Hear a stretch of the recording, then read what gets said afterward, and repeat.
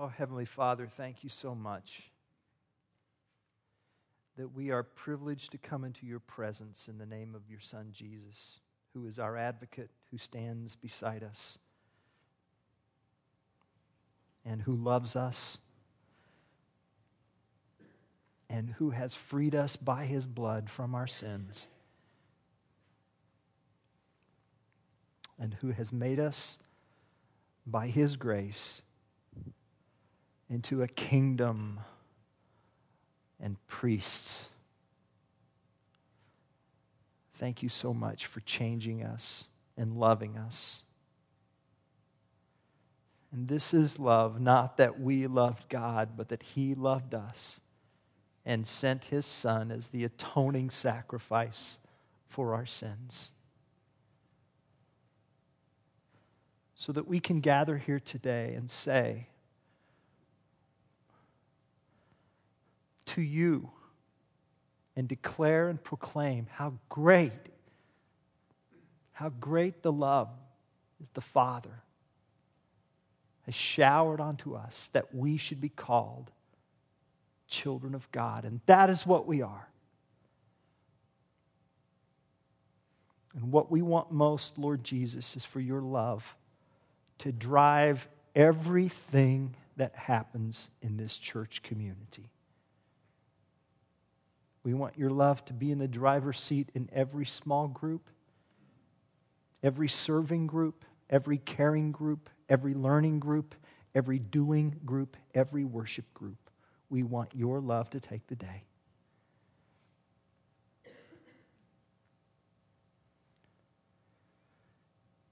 And now we want your love to just saturate us and immerse us as we open your word of life and your word of love to feed our souls.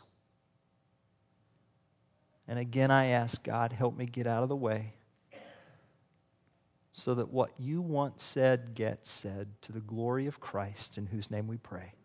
Amen.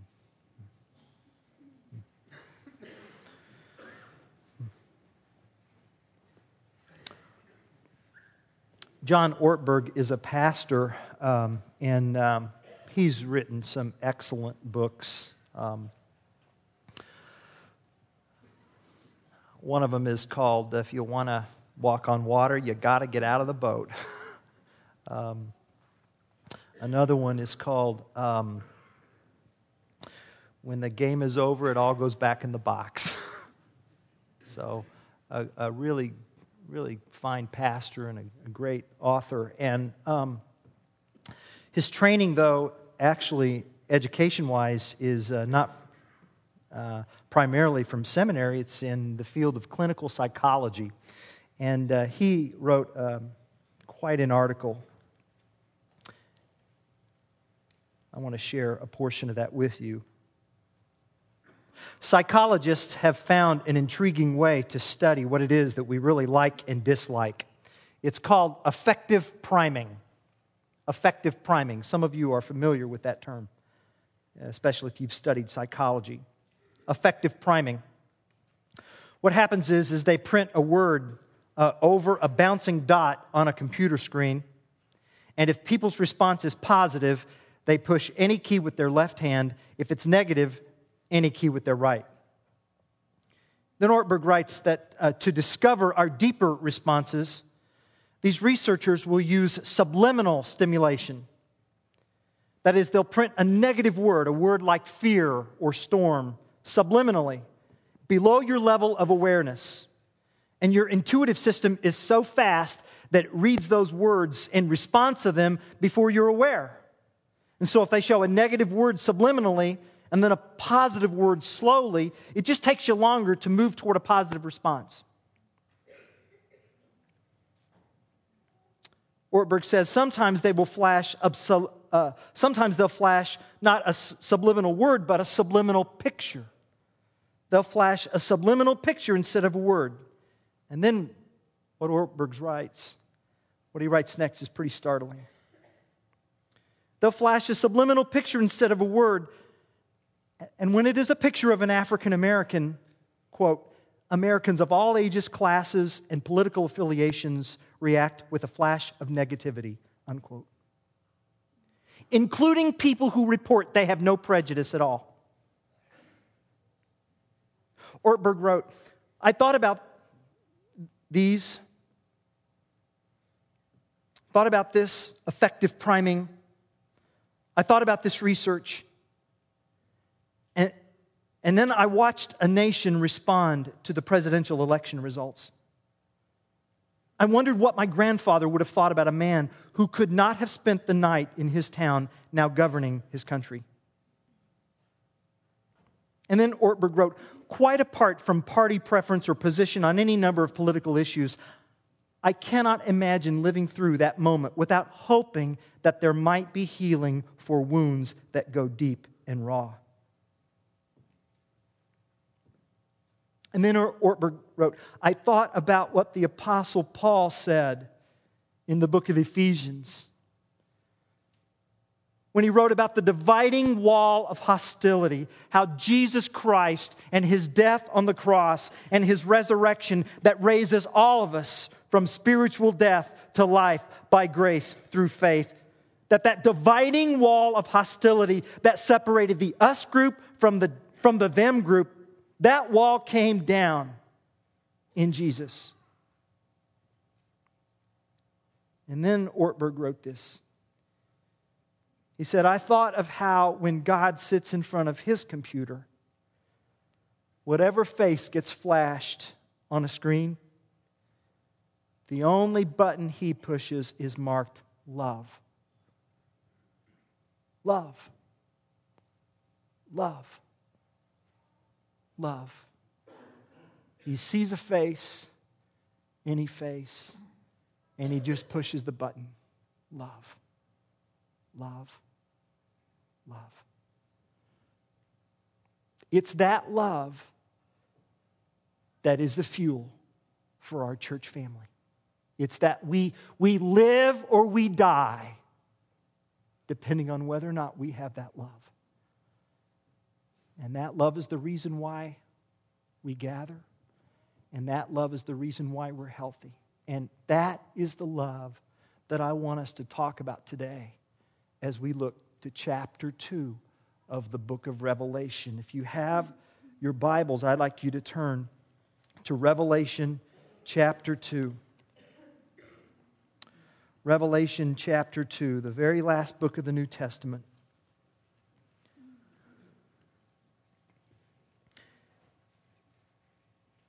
The Apostle John is in exile on the island of Patmos because of the gospel. He's been proclaiming Christ and he has been exiled because of the gospel. And on the Lord's day, the day of worship, the day when the churches that he couldn't get to were also worshiping, he's worshiping, and he has this vision of the glorified Christ. And the Apostle John learns that although he is in exile, Jesus is not in exile. And he's in control, and he has the stars in his right hand, meaning all authority belongs to him. And he is standing among the lampstands, the golden lampstands, which represent the 7 churches in Western Turkey. And because the number 7 is also a symbolic number, we are to understand that the message to those 7 churches then is really a message also that we need to pay attention to. This church and every church that proclaims Jesus as the ruler of the kings of the earth. And so the very first church that gets a message is the church at Ephesus. And so I want to read this passage of Scripture. And then we're going to talk about the city of Ephesus as it was about 2,000 years ago. And then we're going to talk about the church that gathered there about 2,000 years ago. And then we're going to talk about us.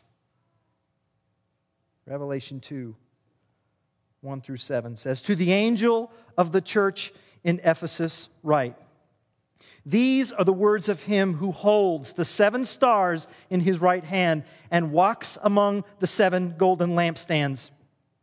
I know your deeds, your hard work, and your perseverance. I know that you cannot tolerate wicked men, that you have tested those who claim to be apostles but are not, and have found them false. You have persevered and have endured hardships for my name, and have not grown weary. Yet I hold this against you. You have forsaken your first love. Remember the height from which you have fallen. Repent and do the things you did at first. If you do not repent, I will come to you and remove your lampstand from its place. But you have this in your favor. You hate the practices of the Nicolaitans, which I also hate. He who has an ear, let him hear what the Spirit says to the churches. To him who overcomes, I will give the right to eat from the tree of life, which is in the paradise of God. Revelation 2, 1 through 7, the Word of God. Ephesus, the very first church to whom Jesus speaks in this series of 7 churches. Ephesus was the leading city in Western Turkey. It's what is now called Western Turkey, or Turkey. It was Asia Minor back in the first century. And Ephesus was to that region, I guess, what Chicago would be to us. In the ancient world, it was a city of 250,000, which is a rather large population for a city in the ancient world. And it was a harbor town. It was a harbor that came up to the coastline, but it was a harbor that had to continually be redredged so that the trade ships could come up, so that a trade route could exist. There in Ephesus, there was trade that existed from Greece there further on to the west, and Athens, and they would take the ships and they would go into that trade route, and then it would take them on throughout the east of Asia Minor there, or what is now Turkey. And then there was a road that went north and went south. And so Ephesus was at the crossroads. It was a very bustling town, and it was full of trade, full of activity, full of people, and it was a thriving population in a very wealthy area of the Roman Empire. And if you look at the next slide here, you'll see what the marketplace looked like. If you go to Ephesus today, this is what you'll see. You'll see remnants of what their major business district looked like. And you can see the colonnades that would have kind of flanked the citizens as they walked down the main city streets. Here's another shot of the business district there. Again, it was a very busy, very populous area. Let's look at this next slide. Now, this is fascinating because when you think about this, this is what it looks like now, 2,000 years later. Can you imagine how pristine and how affluent and how wonderful it would have looked? This might have been the equivalent of like Michigan Avenue 2,000 years ago. When you go to Israel and you see the archaeological remnants of the culture there, what you will see, especially outside the city of Jerusalem, is you will see archaeological remains of towns that really weren't that affluent at all whatsoever. Jesus grew up in Nazareth. It was a peasant area of Galilee. But when you go to this place here, you're looking at a highly affluent region. And yet the gospel took hold in this region because people realized that life is more about stuff. And the truth of the gospel permeated that culture. It was an affluent culture. It was a commerce-driven culture. It was a culture that had a very busy trade route for the Roman Empire. But then Ephesus was also a very religious culture. Well, before I go on to the religion, this is, that's okay. I'm sorry. About 15 years after Ephesus received this letter, that library was built, okay? Which, would have been as pleasantly received then as our new library is to us now. Just wonderful, And so it was a learned community, a community that prized education and literacy. And again, I mean, if that's what it looks like now, think about what it looked like 2,000 years ago.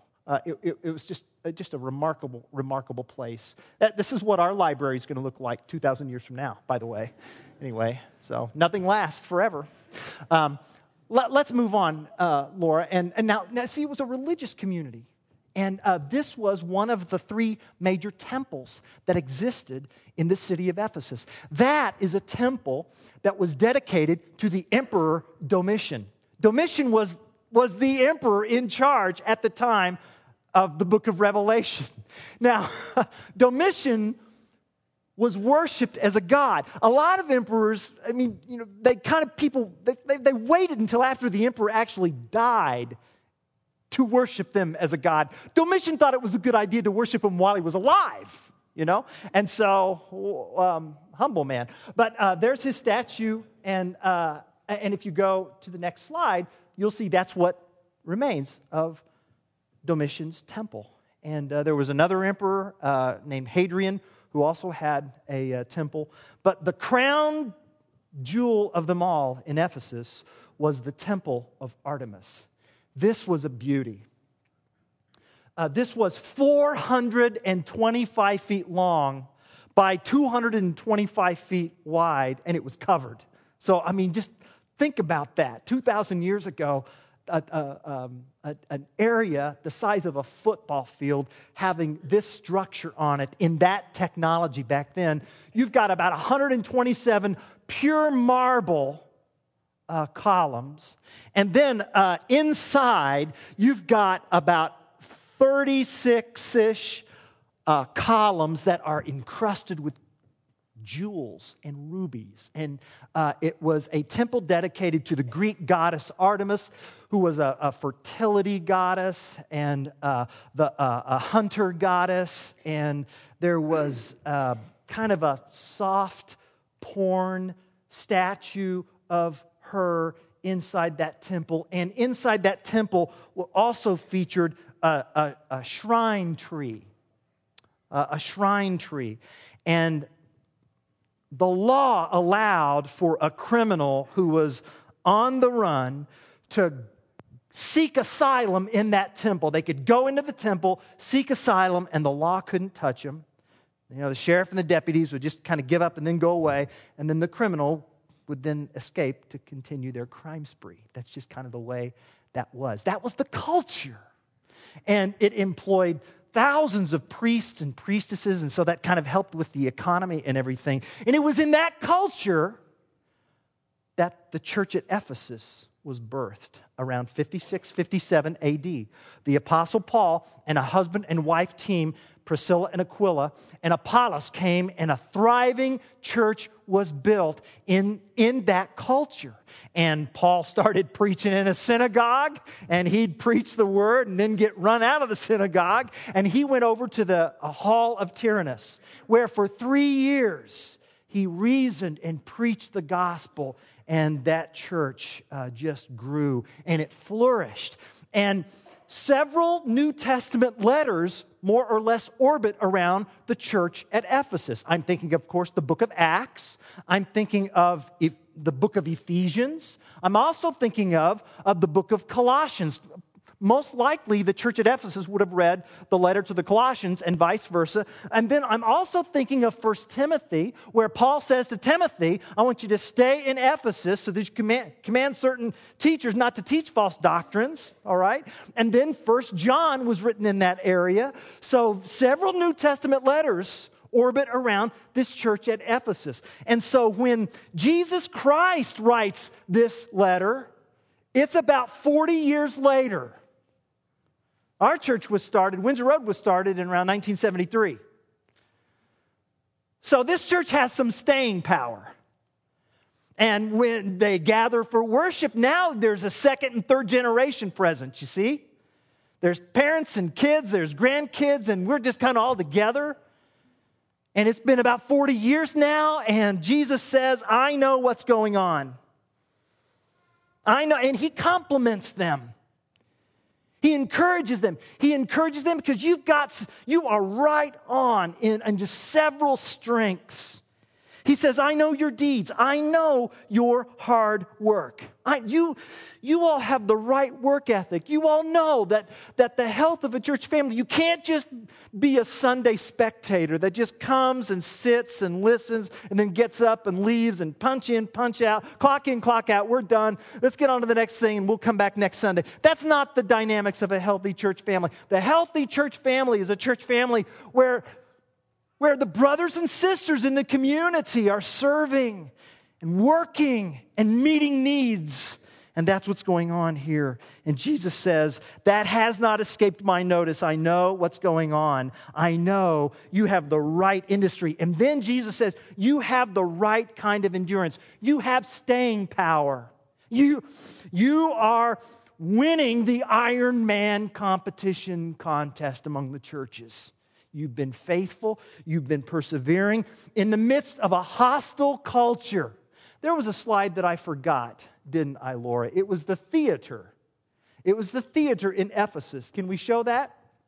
That was the theater where 25,000 Ephesians gathered and started chanting at the top of their lungs, "Great is Artemis of the Ephesians! Great is Artemis of the Ephesians!" And a riot nearly broke out because the Apostle Paul was preaching the gospel. And Paul, this guy had guts. He wanted to march right in that theater and tell all these angry people who wanted to dismember him about Jesus. And the official said, not today. Don't do that, okay? Don't do that. And you can go to that theater right there. And that church existed in a hostile environment. But they endured. They persevered. They had staying power. And Jesus says, you're right on. Right industry, right endurance. And then Jesus says, you are right on truth. Right on doctrine. I know that you cannot tolerate wicked men, that you have tested those who claim to be apostles, but are not, and have found them false. Oh, yeah. The Ephesian believers and the Ephesian leaders and the Ephesian elders, whenever someone got up to speak, their truth detection radar went on. And they're just listening. And they are listening to what's being taught, and they can appreciate the passion of the speaker.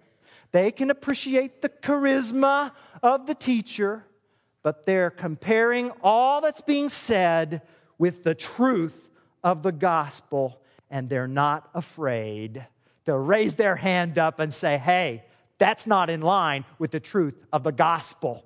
That doesn't square with Jesus. And they were not afraid to confront false teaching. In fact, Jesus compliments them when he says, you have this in your favor. You hate the practices of the Nicolaitans. The Nicolaitans. Nike, victory. Laitans, laos, victory over the people, overcomer of the people. It was a cult. And it was a cult that was involved in immorality and idol worship. In short, they were compromisers. And they dabbled with Artemis and Domitian and the other temples. And the elders said, no, we're not going to dabble. And you're not going to teach here if you're going to dabble. See, that's a rare thing, isn't it, in a church? To confront the occasional nut jobs that make their way into the church community and graciously but firmly say, this is the truth, and we're going to keep it on the truth track, okay? And it takes a firm leadership that is right on industry and right on endurance and right on doctrinal purity to confront the occasional unruly that make their way into a place like this. Jesus says, you're right on. You're right on. You have persevered. You have endured hardships for my name, and you have not grown weary. You're right. You know, it's important to be right. It is. It's important. It's important to have the right kind of industry where we realize that we are servants and workers for Jesus. And it's important to have the right kind of enduring spirit so that we're not just here and flash and we're here for the long haul. We want to commit ourselves to a long obedience to the same direction. And it's important to stay right on the truth track. It's important. And our church is healthy when that happens. Right industry, right endurance, right doctrine. It's important to be right. Amen?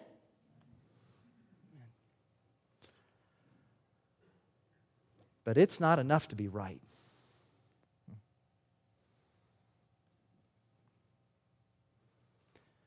It's not.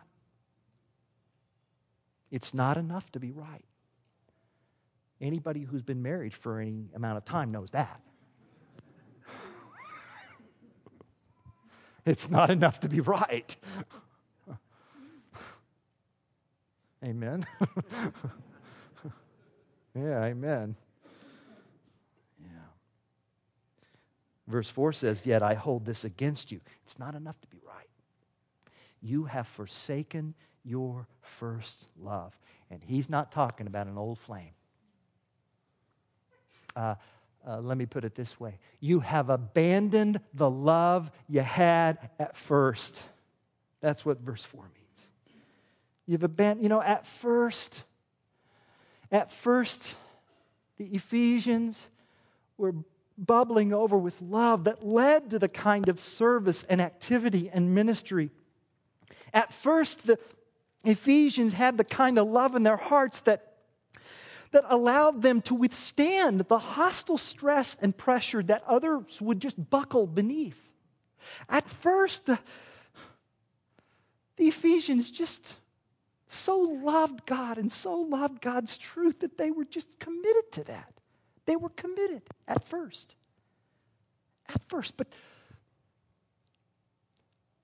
But over time, a subtle but serious erosion of love had begun to occur in their hearts. And just as the city of Ephesus that had a harbor, and that harbor needed to be redredged over and over again because the deposits of silt and sand and gravel could come in and obstruct the way of trade and distribution over and over time, a subtle but serious erosion had occurred, and sentiment and gravel and grit and gunk had begun to build up layer by layer in the harbor of the Ephesians' hearts. And their hearts began to get crusty because, you see, when you're dealing with people, Jesus said that I have not come to minister to the healthy. I've come to minister to the sick.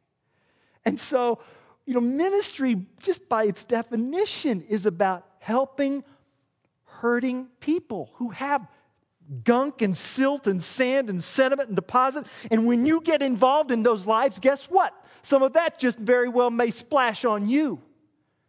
And the harbor of your heart just needs to be redredged over and over again so that your heart can beat fresh the love of God, so that His love and His grace can flow through you, so that your life can be a trade route, a distribution point for God's grace and God's mercy and God's kindness. And something happened. Something happened in that Ephesian church. And Jesus, you see, I bet we wouldn't have even noticed it. But Jesus says, I know what's going on because I stand among the churches and I can see what's happening. You're busy in your service and you're patient in your suffering and you're orthodox in your beliefs. You are right, but it's not enough to be right. It's not. Do you hear what Jesus is saying to them and to us? Don't miss it. Jesus Christ is just as concerned about the quality of love in your heart as He is the quantity of ministry coming out of your life. He's concerned about the level of love in your heart. And you know why, don't you? See, the answer to that question just strikes at the chord of what Christianity is all about. Because when you get what Christianity is, you understand that at its root, at its core, in its essence, Christianity is faith expressing itself in love. That's it. Faith expressing itself in love. That's what the Apostle Paul says in Galatians. The only thing that counts is faith expressing itself through love. Christianity is a love-driven faith. It's not a fear-driven faith. It's not a shame-driven faith. It's not a guilt-driven faith. It's not an ego-driven faith. It's not a pleasure-driven faith. It's a love-driven faith. And the Ephesians had tasted this kind of love, and that's why they were such vibrant servants, because they really got what Paul said in Ephesians 4:16. From him the whole body, joined and held together by every supporting ligament, grows and builds itself up in love as each part does its work. The Ephesians had tasted the love of God in a way that the worldview of Domitian and Artemis and any other idol-worshiping temple could not deliver. Because you didn't go to the temple of Artemis because Artemis loved you, nor did you go to Domitian. You did it out of fear. You did it because you were going to bribe them, maybe they'd throw down a blessing. But no, the gospel came to this community. A gospel which said, Ephesians 2:4, but because of his great love for us, God, who is rich in mercy, they had never met any kind of God like that, made us alive in Christ when we were dead. It's by grace you have been saved. Man, they tasted that, and then they began to gulp that. And that's why Paul says in Ephesians, I pray that you, being rooted and established in love, may have power together with all the saints to grasp how wide and long and high and deep is the love of Christ, and to know this love that surpasses knowledge, that you may be filled to the measure of all the fullness of God. Are you getting the fullness, saturation theme here? These people are just soaked in love, and so it changed their lives, and it made them serve and endure, and it made them hunger for truth in a way that no one ever could offer them, ever. And once you taste that love, you want it, and you want to protect it, and you want to keep it, and you want to fight for it. Christianity is a faith fueled by love. And so when Jesus sees us leaving that kind of love, and they left it, they didn't forget it, and they didn't lose it, and they didn't misplace it. They left it. They'd abandoned it. When Jesus sees us losing that kind of love, he knows what's good. He knows what's coming next. He knows. He knows that in a short amount of time, that which was spontaneous, unrehearsed acts of service over a long period of time because you're committed to truth, that kind of thing is just going to give way to routine and rote religious deeds where you just come up and show up and sing up and then you just leave, and it just becomes, instead of a serving, enduring, truth-driven faith, it becomes a grinding faith. A grinding faith. You say, Randy, how do you know? Because I'm a minister, that's how I know. And it's something that I've got to fight for in my heart. Just sometimes it feels like on a daily basis. I've got to have the harbor of my heart redredged. I got to have that harbor redredged, or it'll get numb.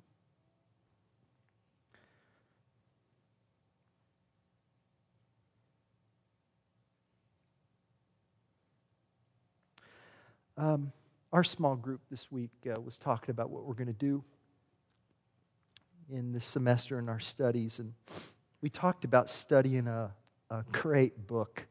It's written by a pastor named Tim Keller. It's called The Prodigal God. It's about the parable of the lost son. And when you read that parable, you realize that that father didn't have just one lost son, he had two. One just happened to get lost in Vegas, and the other got lost at home. The elder brother. And I want you to listen to this quote from Tim Keller's book. He says, nearly everyone defines sin as breaking a list of rules. Jesus, though, shows us that a man, and in this case a church, Ephesus, a man who has violated virtually nothing on the list of moral misbehaviors can be every bit as spiritually lost as the most profligate, immoral person. And why? Because sin is not just breaking the rules. It is putting yourself in the place of God as Savior, Lord, and Judge, just as each son sought to displace the authority of the Father in his own life. And that's what the church at Ephesus has done. I mean, they had displaced, they had left God's love, and it had just become a bureaucratic 501c3. Yeah.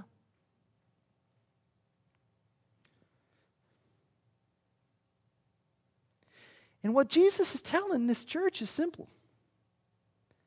He says, my light will not shine where my love does not burn. My light's not going to shine if my love's not burning. And if love isn't burning, something else is.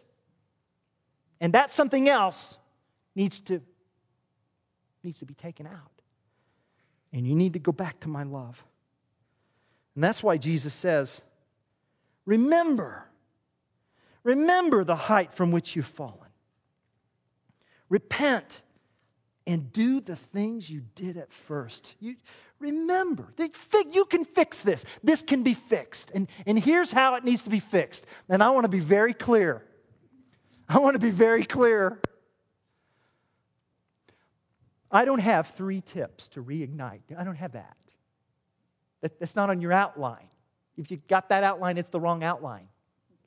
I don't have 3 tips, 3 suggestions, 3 steps. I don't have that. There's one.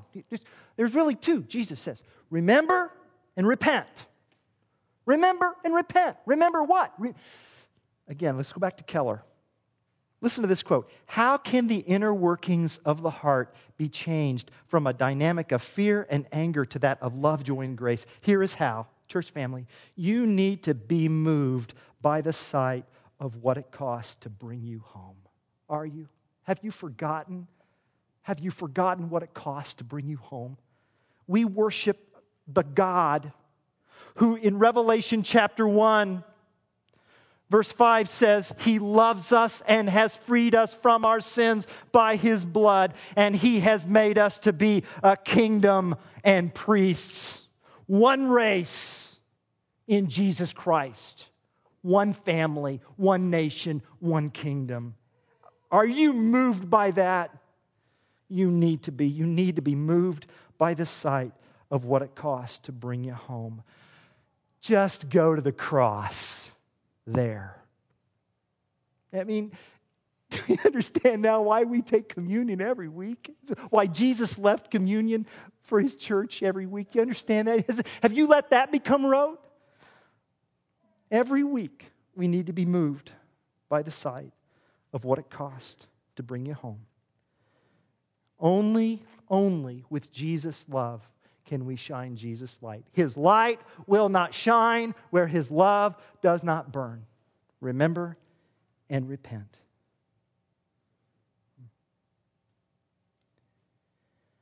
If you do not repent,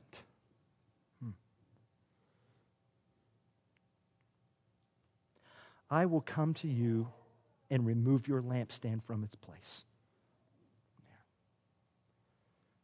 Jesus says to that church then and to this church now, if you don't repent, if you don't go back to the cross, if you don't redredge the harbor of your heart. The city of Ephesus was constantly fighting for its life because that harbor had to be redredged. And if you do not redredge the harbor of your heart, Jesus says, I'm going to come and it's lights out. That's it. You see, the privilege of shining the light of Christ is just that. It's a privilege. It's a privilege. It's a privilege to teach, a privilege to worship, a privilege to gather, a privilege to serve. It's a privilege. And the visibility and the impact that we have as a church community on our community is just that. It's a privilege.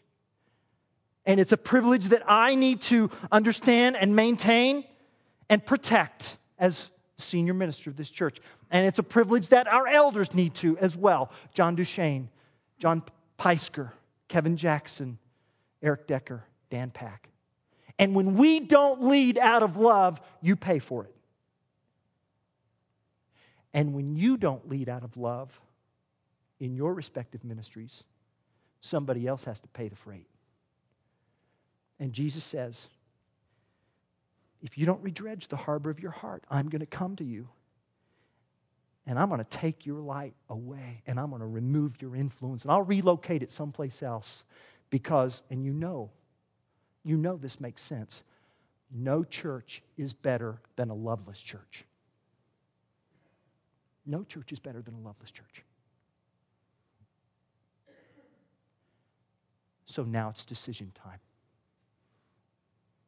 What are you going to do? Jesus says in verse 7, he who has ears to hear, let him hear what the Spirit says to the churches. That phrase, which we'll read every week here, he who has ears to hear, let him hear. Jesus said that in the Gospels. It's a reference to the idols who looked like they had ears and looked like they had eyes, but they were just pieces of rock. Jesus says, are you a real person or are you just a rock?